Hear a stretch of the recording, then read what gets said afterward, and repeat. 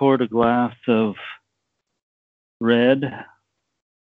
Not a Bellhaven today. It's just a glass of red wine as we embark upon another thrilling episode of Bellhaven and the Boy.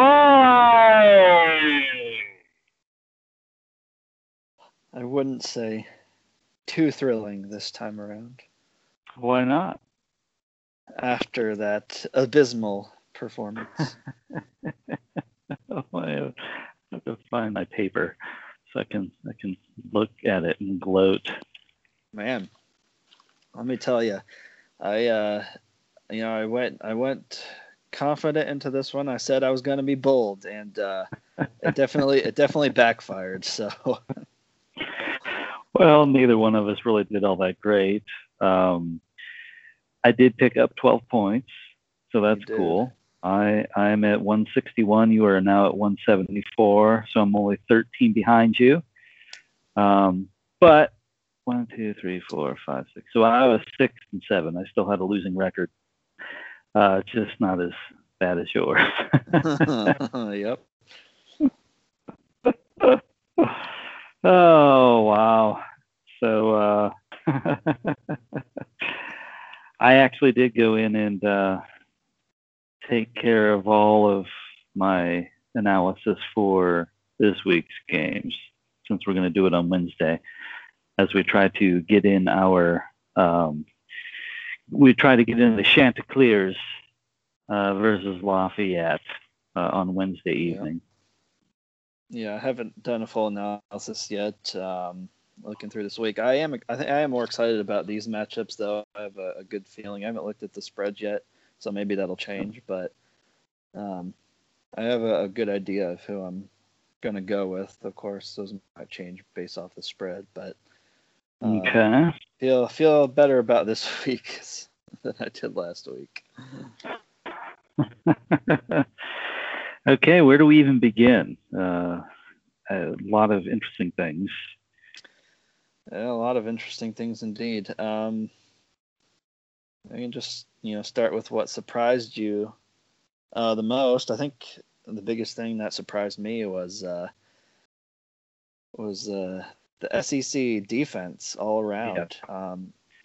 Man, it does just have not been good. We'll start with that Florida game because that one was the one I was most confident in, and I preached that to no end. And to be fair, they could have won by a touchdown. I mean, the score was 41-38 at the end. It was a shootout, and you kind of alluded to that. I am surprised not only that Texas A&M kept up with Florida the whole way, but that they did win. They got that key turnover at the end and went down and kicked a field goal. Yep. I knew Florida's defense wasn't great, and they had given up points.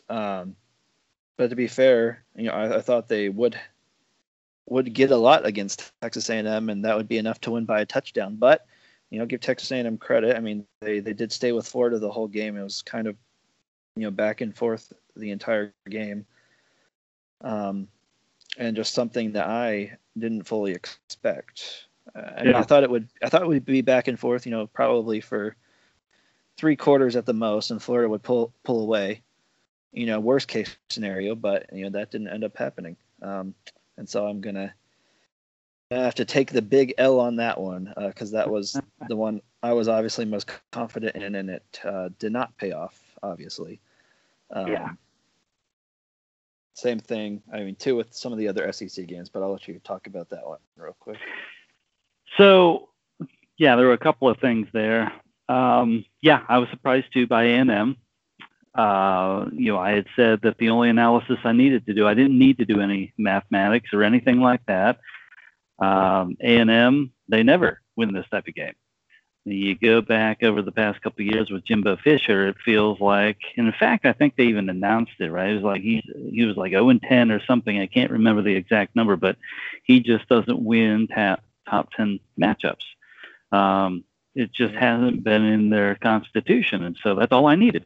That's all I needed to know. And like I said, I had put an extremely high amount of confidence on Florida merely because of that. because A&M never shows up in a top 10 matchup.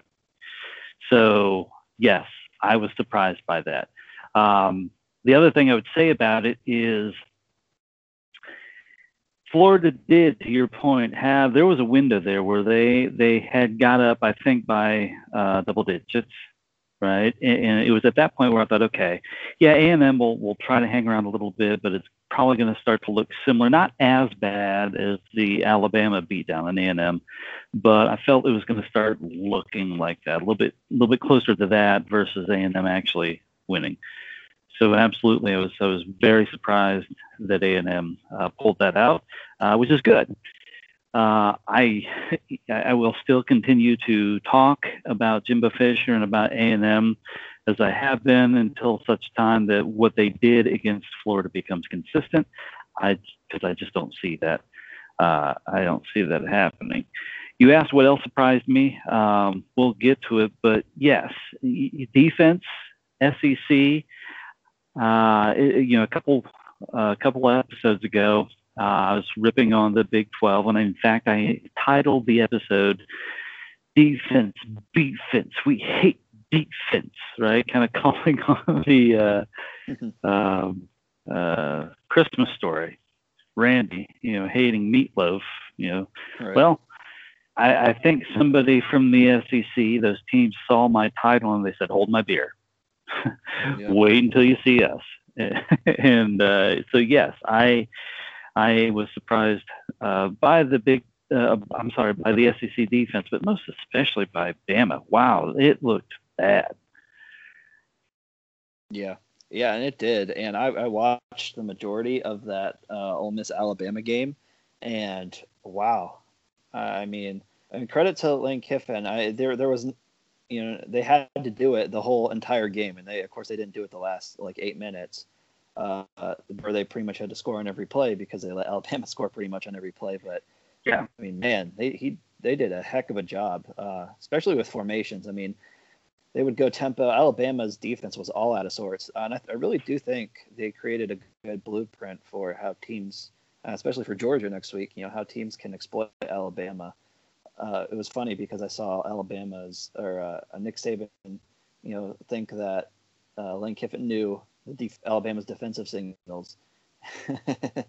Thought that was funny, but no, I think he just knew how to exploit it well because he knows Alabama, and he did, and it was fun to watch. Just them run right through Alabama's defense for most of the game. Oh yeah, it was, and it was a fun game. It was. Not having a huge vested interest in it. It wasn't going to gain me much of anything point wise. So yeah, it was just a fun game to watch, and definitely to watch them roll through the Tide. Ha. Roll through the Tide. Yeah, I heard that too from Saban, and I'm not a coach, obviously. I don't know that I know a lot of college football coaches, but this is not the NFL. These are a bunch of late teens, early 20 kids out there, and their coaches. Does it really matter if you know the signals? What does that really translate to? What does that look like? Right. Where do those defensive signals come from? I imagine from the sideline. And so if they're, going through, some of their goofy maneuvers is there really enough time for you to intercept that defensive signal and translate that to, these 19, 20-year-old kids and have them say, "Oh yeah, I got it." I just don't buy it. I don't see that happening. Yes, and speaking of defense, I put a lot of confidence in this one too because just from what we've seen, I didn't think their offense was just any good. But I guess LSU's defense is just that bad because, good Lord. I mean, Missouri's quarterback, I think his second start, and he put up over 400 yards passing on that defense in Missouri's win. Yeah. I thought LSU would cover the spread alone just purely off of how bad Missouri's offense had been. And man, they definitely proved me wrong. Well, I had a feeling when you have a losing record, when you pick games, which we have consistently, which is frankly new for me. I do every year. I'll have probably 2 or 3 weeks in a given year where I may have a losing record. But usually I have a winning record. And so I always take a look back and look, what did I get right? I mean, were there any games I would change?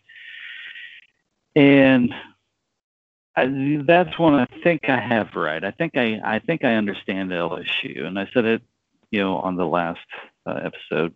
They looked very much to me like Ohio State coming out of their '98 season. It's going to be a very rough ride, I think, for LSU, and so I was not surprised. Yeah. Obviously, I picked Missouri. I was watching the highlights because I didn't have that one on the TV, and so I would get the highlights. Man. Not only was Missouri just passing right through them on many of those plays, the LSU secondary was nowhere to be found. I mean, they were AWOL, which does not, especially since it looks like the SEC is more offense than defense this year. They're going to play Bama. Bama's going to roll through them. I think A&M is starting to hit their stride a little bit offensively. They're going to roll through them. I forget off the top of my head their crossovers, but I thought that there were 1 or 2 of those, Georgia, Florida, or Tennessee, one of those. They play Florida this week, so. Florida. Right, they play at Florida. And so similarly, I think Florida with Kyle Trask, I think they're going to roll through LSU. It's going to be a rough year. So, yeah, taking a step back, what do I think you and I both got right? Where are we wrong? I think we're right with respect to LSU collectively. I had been wrong on Texas from the beginning, knowing full well that they weren't what I thought they were. I still have been picking them in spite of that, and I think that's one of the places where it just needs to change. Yeah, and to your point, I look at a lot of these games. And the week before that, I relied more on, and that was my only winning week. Where I took, I looked at a lot of these games. I looked more into them than I did this week. This week I relied more on my gut, and I didn't take that step back and really ask, what do I really think about some of these, which is why I lost a lot of them. For instance, like the Arkansas at Auburn one, my highest one that I got right. I took a lot of time with that one. Not only from what I've seen, but some statistics as well. And of course, Arkansas almost won that game. They probably should have. Yeah, they should have if the refs would have got that call right. Yeah. That didn't surprise me at all. Right, as I talked about. Auburn's offense is struggling to be there. They're very big play oriented. They got some points, but Arkansas was there with them the whole time. Yeah. And so I do get some teams right, like Auburn. Obviously teams wrong, like LSU, and Texas. To your point, Texas, I picked with low confidence because I just wasn't sure which team would show up. And, sure enough, inconsistent Texas shows up.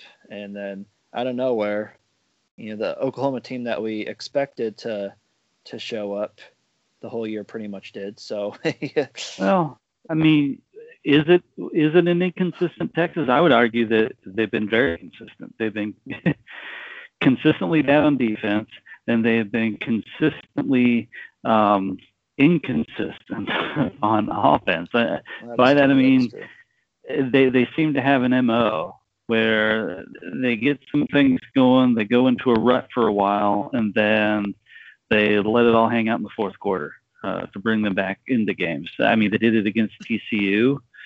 Frankly, they've done it in all of their games, except for the first one where they curb stomped some nobody. Otherwise, every Big 12 game they played, it's been the same MO. Yeah. Kind of play around, go dormant, then bring it back in the fourth quarter and hope that Sam Ehlinger can win it for you. And he just couldn't do it this time. Pretty much, because Sam Ehlinger was seemed like the only one who showed up. Yeah. And to that point, I think he seems like the only one that shows up every other week too. They're down to it looked like a freshman running back, that Bijan Robinson. He was actually committed to Ohio State, I think, for a while before he switched and ended up at Texas. Mm-hmm. I only say that because, he's a highly valued recruit, but freshman. And I think that's part of the problem. I don't think they have a consistent running game. And Sam Ehlinger, for as good as he is, he can be a bit erratic at times. And then when you couple that with that defense, which is just atrocious, it's very tough for Texas. Yeah, and I mean, Texas, they had 3 turnovers in the middle of that game, and they couldn't even capitalize on any of it. That was their time to kind of take it, and they couldn't capitalize. In Oklahoma, from what I've said about their offensive line, I thought Texas's defensive line would win that. Oklahoma ran right through them. Yeah, and it was quite the Oklahoma ran through them. Texas couldn't run at all, and that was a big part of the game as well. Something I honestly was not expecting, especially for it to be that lopsided. And that was definitely crucial in Oklahoma's win. But one that I said I'm not really surprised about, and that's why I picked Texas low. I just wasn't sure, exactly what I was going to see if Texas was actually going to play better, and they didn't. So, and I think it's probably going to be that way, like we saw the whole year. They're going to. I think both Texas and Oklahoma, they're both not, the elite teams that we remember. They're middle of the road teams, like the majority of teams in that conference. Which is why it's tough to pick, a lot of these games, because they're all similar teams and it's going to have similar outcomes. Yeah, and I think to that point, I think this year more than any other year, it feels like that, not just with that conference, but the other two, SEC and ACC, where a lot of those teams are just so similar and can beat one another from any given week to the next. Big 12 as much as ACC, as much as SEC. I think they're all very much the same in that regard. Yeah, I think Texas, I've been trying to give them benefit of the doubt, every year, especially under Herman, Texas is back. Texas is back. And in prior years, I would look at what they had returning and things like that. And, they were never really returning a core that I would say is back. And so they would play a good game here and there, and people wanted to say, oh, yeah, they're back. But I never really bought it. This year, I fell into it hook, line, and sinker because they had such returning production. They had a star, a really good quarterback coming back. And, bringing those coordinators in, et cetera, with the talent they have, I was ready to say, okay, this year, when they start talking about Texas being back, I'll be, right on that bandwagon. I'll be one of the first. At this point, I don't know. I don't know what Tom Herman's doing down there, but it's not effective. Yeah. No, it's not. And I don't think, I've heard a lot of talk, is Tom Herman going to be on the hot seat? I don't think he is. This year, people keep saying this was the year he should have, the team was built to win this year. And I did agree with that for the most part. I think not being able to have fall camp and not be able to practice a lot and, get this team playing, I think that had a lot to do with it, and probably a lot why they're going to just struggle throughout the year. I also think the buyout for the rest of his contract is ridiculous. I think it's like 20 million or something like that. So I can't foresee him being let go, even though they may want to. So I think he still may have another year. So we'll see if he can do, anything different. But you're right. I mean, what he has done has not been effective. Well, what I would say to that contract, though, that doesn't seem to have deterred other schools. There have been some schools in Notre Dame, right? Remember that buyout they had for Charlie Wise? He's still living high on the hog from the money from Notre Dame. So I think a lot of schools seem to not worry so much about that. And then the fact that it's Texas, probably the biggest university in the country. They have their own network, the Longhorn Network. Now, whether that's hubris or whatever, it doesn't really matter. The fact is they have the money to buy this guy out if they want to. And is he really any better than Charlie Strong? Is that his name? Charlie Strong? Yeah, Charlie Strong. Yeah. Is he really any better than Charlie Strong? It feels about the same to me, really. I don't know if they had a winning record under Charlie Strong. I mean, to Tom Herman's credit, they have had all winning seasons in his tenure. True. Plus they went to the Sugar Bowl that one year. So I mean, True. they have had better seasons under Herman. Yeah, but not a lot better. You're right. You're right. They probably are indeed better under Herman than Strong, but not that much. It's definitely not elite. So yeah, is he on the hot seat? Probably not yet. However, that seat is going to get warm awful fast if he doesn't do something now. Because he's already lost 2 games, probably should have lost 3. You probably should have lost to TCU. I'm sorry, to Texas Tech. And the teams on his schedule, he's got Oklahoma State coming up. Right now, I mean, I don't know when exactly that one's coming up. As of right now, I'm likely to see Oklahoma State winning that one. Yeah. And that would be 3 losses.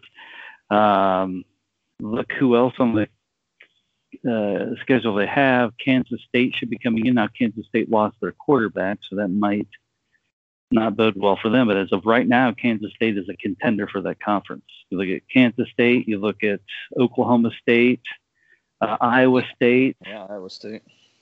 All 3 of those teams Texas has to play. All 3 of those teams are contenders, and I think that's important because not saying that they wouldn't have gone into that game jacked up anyway, but the fact that any one of those could be going into that Texas game as contender for the conference, it's going to be all that more formidable of a task for Texas to overcome. So if he does not turn something around right now, his seat will get awful hot very fast this year. Yeah. Yep. Agree. And speaking of Iowa State, I think they're now 3-0 in the conference after blowing Texas Tech out, which I honestly didn't expect. I thought Texas Tech would be able to put up a little bit of offense, but Iowa State, I think I'm not sure. I'm pretty sure alone with Oklahoma State at the top of the conference. Yes. I think they're the only undefeateds left in the Big 12. Kansas State, are they not undefeated in the Big 12? They lost to Arkansas State. They are, because they beat Oklahoma and they beat TCU. So yeah. Yeah. Again, that was a fairly impressive game for them against TCU.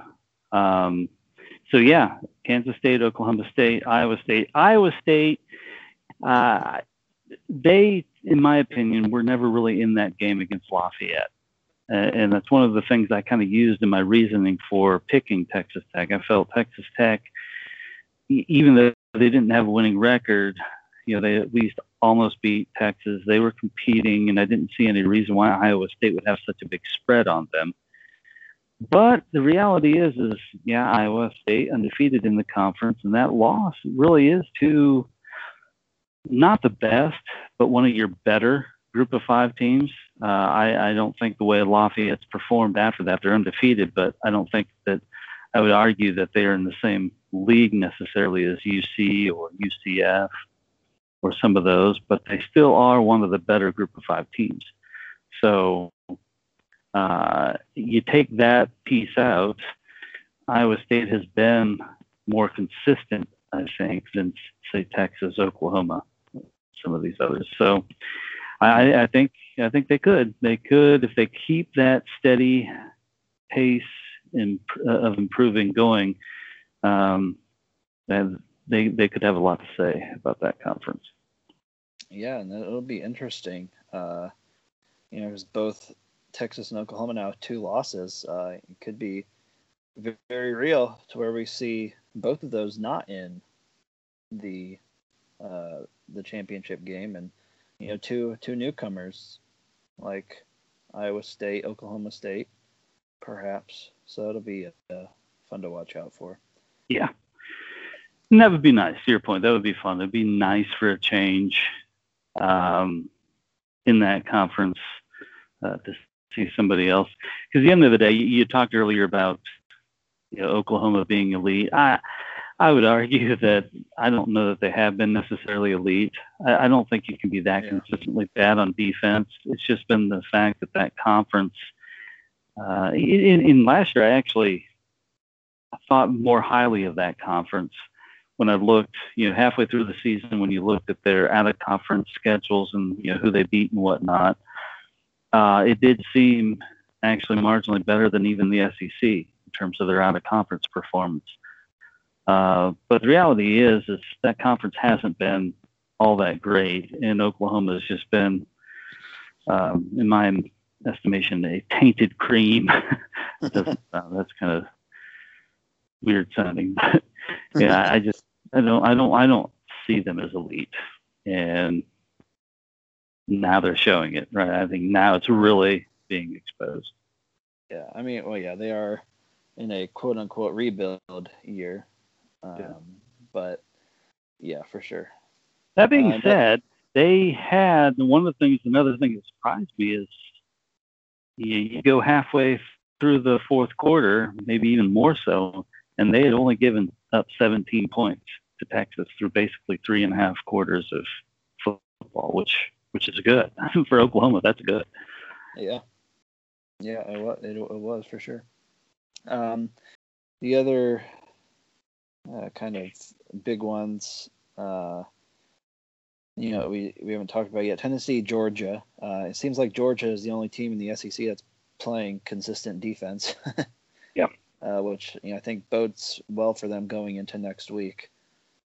I mean, Tennessee was up at the half, albeit off of a Georgia fumble at the beginning, and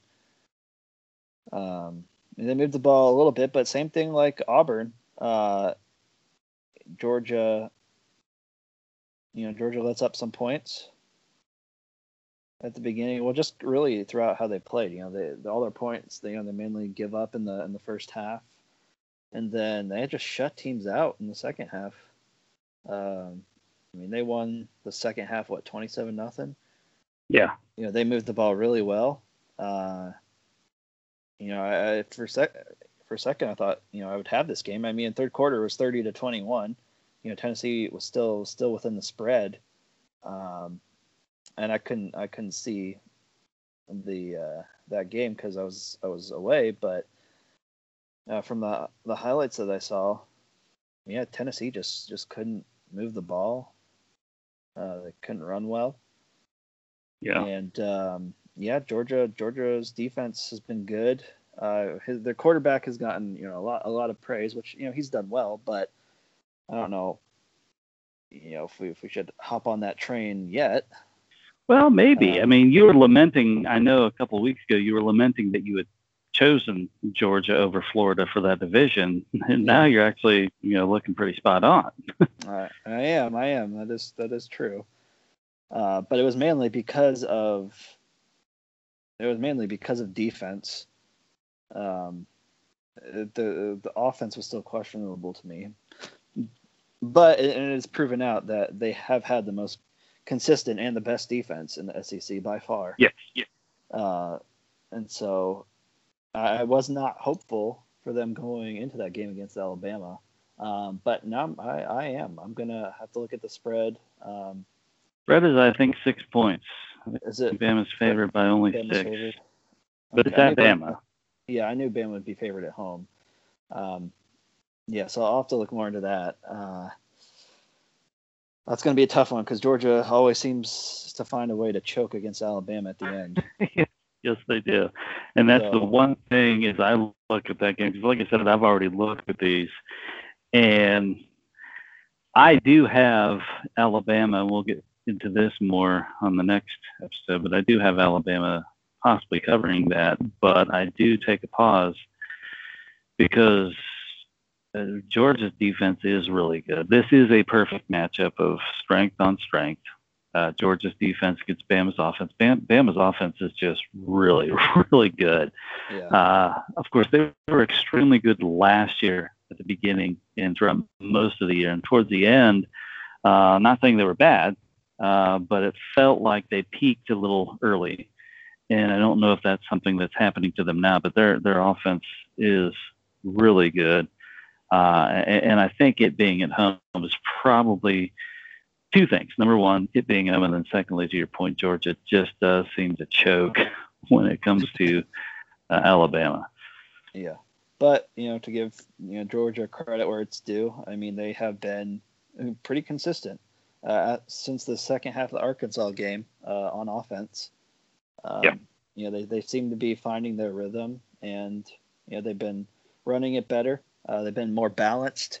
And so it's going to be a fun game to watch them face Alabama. I really did think that, and I was pretty confident that Tennessee would get within the spread, and for a while they did. But I think I have been underplaying Georgia's consistency on offense the past couple games. Yeah. And so, I'll take a closer look at that for this upcoming week. But the other one was Miami Clemson, a game we decided to split there, and obviously you got that one. And the reason I chose Miami was because I didn't think they would against Clemson. I didn't think they would favor Ohio State's 2016 Fiesta Bowl play calling.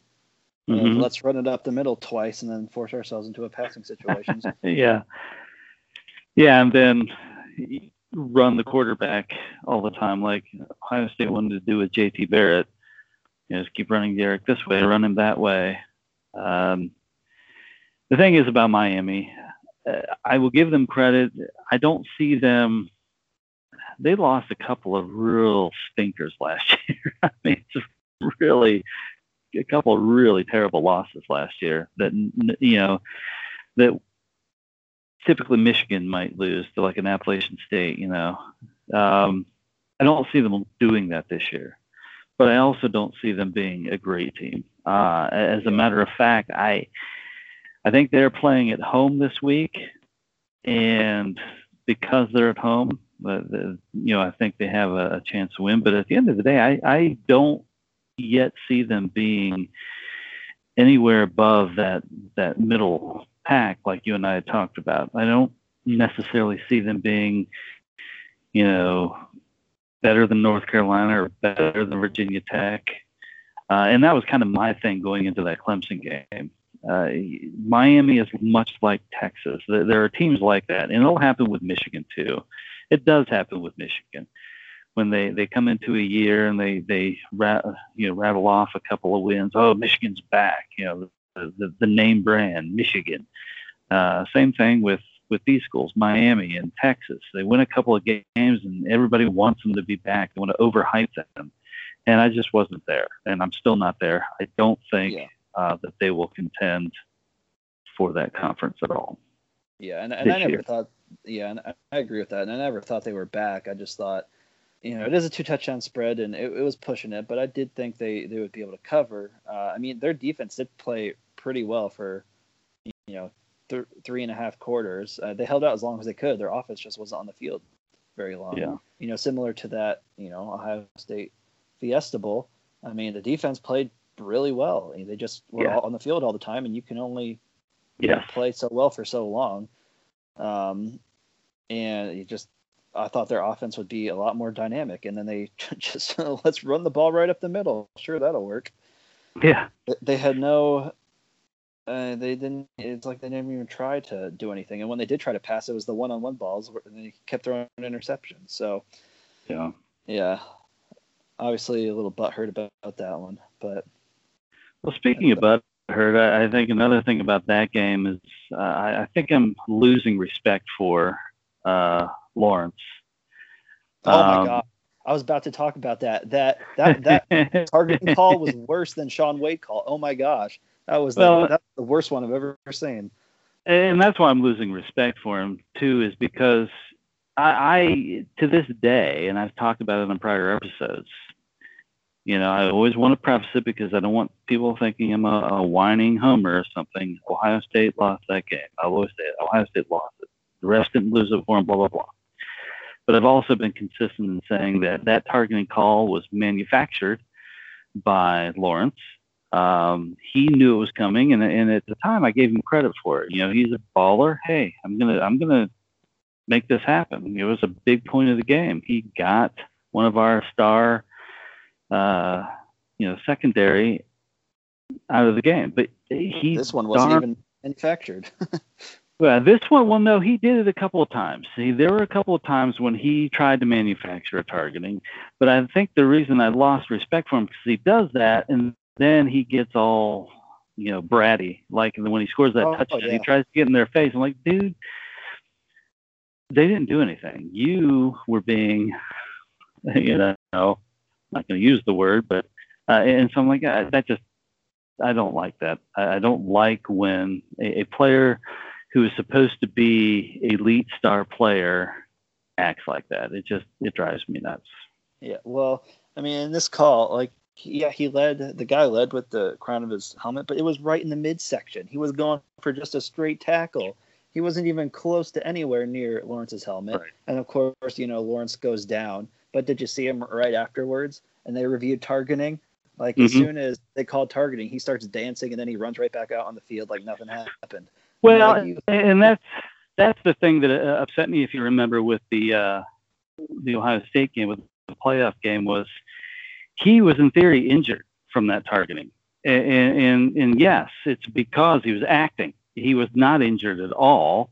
He was acting so he could sell the targeting. But at the end of the day, he was at least acting like he was injured. Therefore, everybody should accept that he was injured. And therefore, why was he allowed back in the game on that very next play? Right? You're not supposed to, the quarterback is not allowed, if you get injured as a quarterback, you are not allowed to go back into the game. I have to check that. I think that's the rule. Maybe I'm wrong. Maybe I've been misled, and this whole time I thought that was a rule, and it's not. But I think that's the rule. The rule for every other player. It should be for the quarterback. You lose a helmet or you lose a piece of equipment, you're out of the game for at least one play. If you stop the play of the game for an injury on the field, and you come out, you have to sit out. So. Yeah. And that was one of the things that was upset most about with that call last year. Not only did I think it was a manufactured targeting, shouldn't have been targeting, but the simple fact is he went down and in theory was injured, and then it came right back on the very next play. I'm like, wait a second. Is he injured? Was it really targeting? So yeah. Yep. Moving on, you mentioned it earlier. The last big one, and I put a lot of confidence in, was the Virginia Tech at North Carolina. And Virginia Tech obviously was out of it early, then they came back.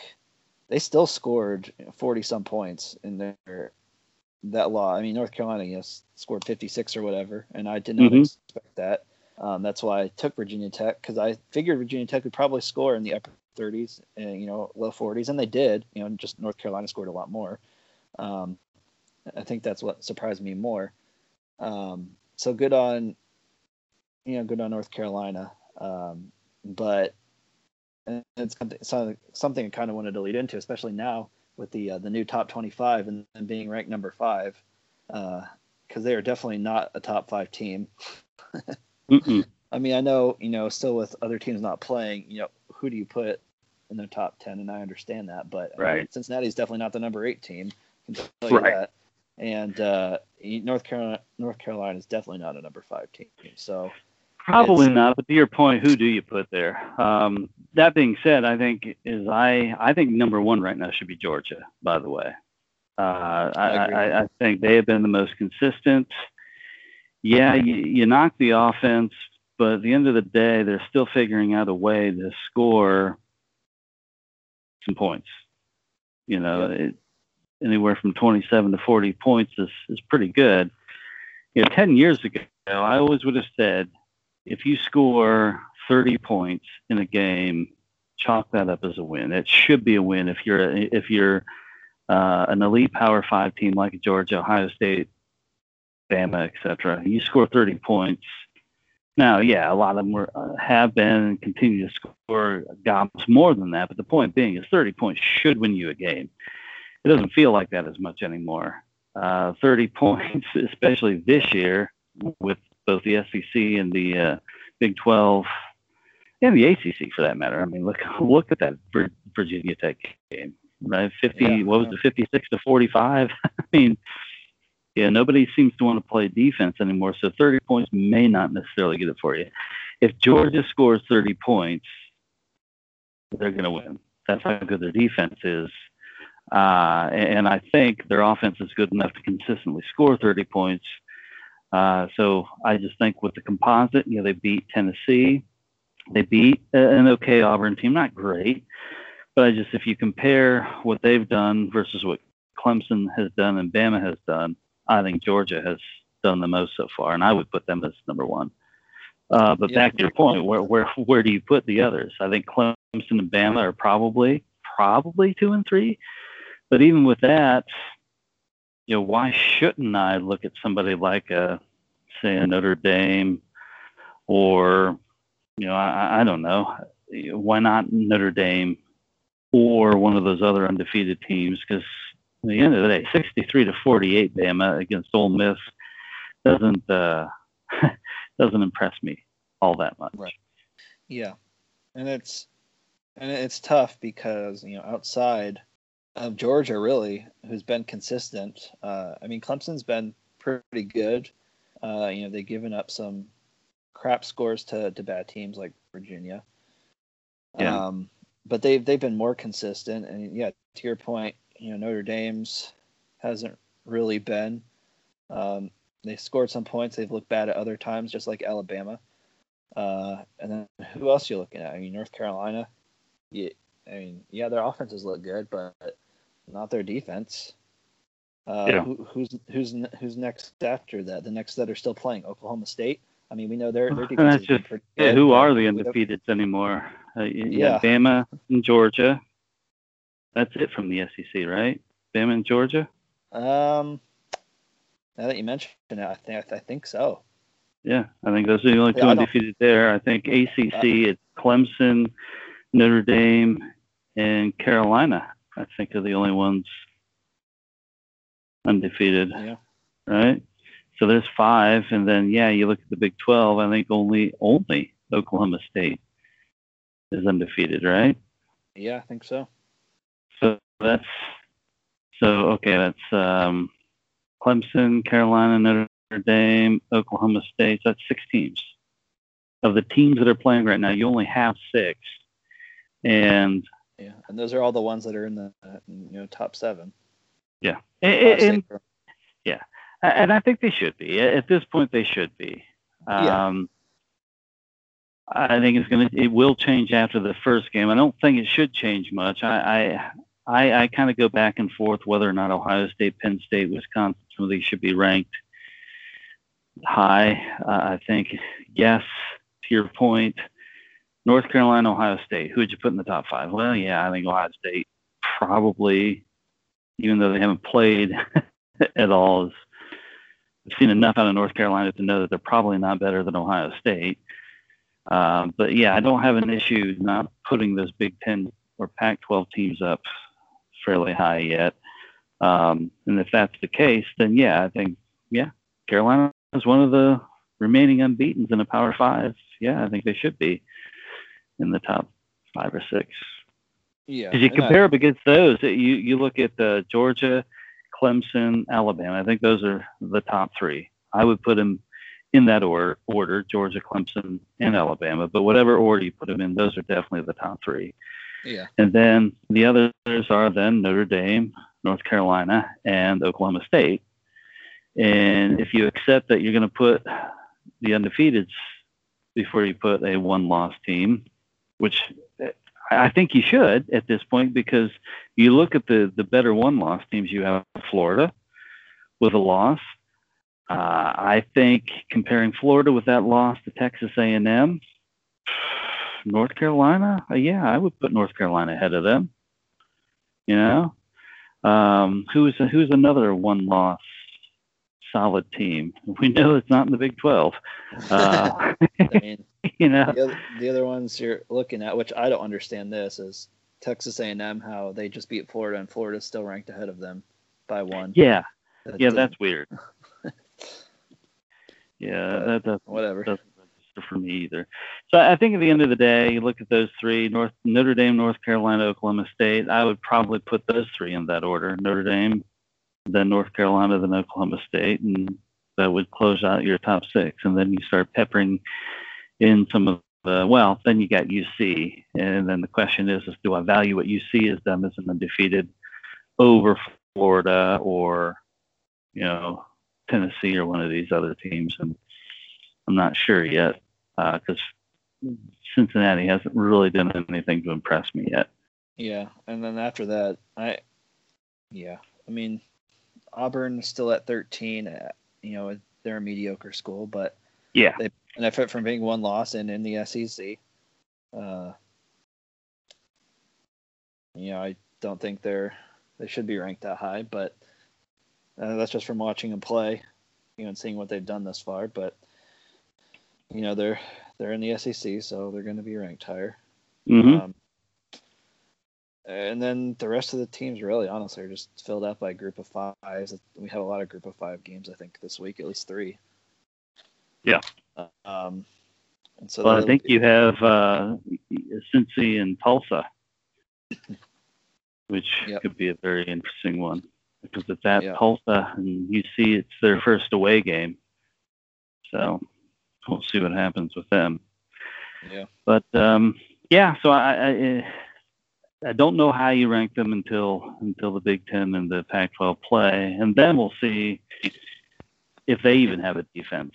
A lot of people, I've been on different boards and things, and a lot of people are echoing what you and I talked about with respect to the terrible defense in some of these conferences. But the reality is they've, by and large, a few of them played an out-of-conference game. But by and large, most of them have jumped right into conference play. And I'll be honest with you, I do not be surprised if Ohio State gives up quite a few points to Nebraska. As bad as some of these defenses are, I think Ohio State, relatively speaking, generally has a good defense. They usually do, except for 2018. But Nebraska returns pretty much their whole starting offense. You got Frost, who is a offensive-minded guy. Ohio State loses almost their entire secondary. They lose key players like Chase Young, right? I wouldn't be surprised if Ohio State gives up a few points in that first game. And then they have to go play at Penn State, and Penn State is similarly returning most of their offensive starters as well. So it could be a little dicey starting out of the blocks for Ohio State. Yeah, it could be. And that's just the thing I think is going to have to happen if the Big Ten wants respect, especially coming out late in the game. They're going to have to come out and play well, especially on defense. Yeah. And show that they're ready to play and that they can win these tight, close games. not giving up, 30 points, like 30, 31-24 type games, instead of, 45, 35 type games. Yeah, and to that point, if Ohio State comes in against Nebraska that first game, even if they give up more points than you would like, but they still beat them like a drum, I would say yes, they definitely jump right into the top 5. Because at this point, to me, Nebraska kind of feels a little bit like an Ole Miss, not having a lot of data points to think about it. And so, yeah, if we get a 63-48 game for Ohio State against Nebraska, I'll be a little nervous, Yeah. But if you get, say, 63 to maybe upper 20s, yeah, I don't want to give up that many points, but I would say, yeah, that's relative to what's going on right now in this COVID year. I'd say that's pretty good. And I would absolutely say then, yes, they deserve to be in the top 5. Yeah. And I don't think it'll take too long, too. I mean, because look at it right now, right? We're talking about this top 5 right now, and we're like, are these teams really, are all these top 5, truly top 5 teams? I mean, you look at the top 3, and then we say, yeah, top 3. After that, it's a wash, right? Ohio State play well and show the team that we think they can be. They should move up, up there with the elite teams that we thought were going to be the ones making a run for the title this year. Because we're seeing already early that those are few and far between, and there was only a few to begin with. Yeah. So, if they come out playing well, those teams that do, especially in the Big 12, and even Big 10, and even the Pac-12, when they do, they should jump in, and they should be ranked higher. Yeah. Yeah, and I think to that point, coming into this year, and this is why, obviously, I was going to be frustrated and upset if Big 10 didn't play at all, right? That's just by default. But I think what kind of added some angst to it was the fact that Ohio State, although they do lose quite a bit on the defense, and they may struggle a little bit there at the beginning. At the end of the day, there was not going to be an LSU like last year. Right. I know the way Kyle Trask started out and the way Florida was operating there for a couple of games, people were kind of trying to talk like they were going to be LSU of this year. Trask was Joe Burrow. The defense not great, but didn't matter. That offense was so wonderful, right? Reality is that there's not a team like LSU, and we're seeing that. I don't know a lot about the Pac-12 yet, but I guarantee you're not going to see a 2019 LSU coming out of the Pac-12. Obviously we'll get to the Pac-12 when they start playing, but looking at them right now, you're not going to get one of those. The Big Ten, yes, you would argue that Ohio State in that conference has the look. They have that possibility. They have Justin Fields, who absolutely could go on a tear like Joe Burrow. They have the offense behind him to where they could look like the 2019 LSU. And yeah, they lose enough off of that defense to where they won't be as elite as they were last year, but they have a lot of talent on that defense that they could look like LSU of 2019. Big 12, SEC, ACC, I'm not seeing a 2019 LSU out of any of them. And right now the closest would be Georgia, but kind of on the reverse end, being for their defense. Obviously, we have a decent slate. Well, one I did want to touch on very quickly because I was kind of, getting down on myself. I'm like, why in God's green earth did I choose the Roadrunners? Oh yeah. And let alone why did I choose them with such high confidence? Well, now I feel pretty good about it. Yeah, I mean, I am surprised BOA only won by a touchdown at home. Yes. definitely did not look like they have been. So, Right. That's a good call. So I'll take that one. I'll take that one. Okay. Yep. But for this one, I will not be going with any gut decisions. I will be stepping back, taking a look at all of them, and hopefully just a winning record. That's what I want. I want a winning record. I have a lot to make up after.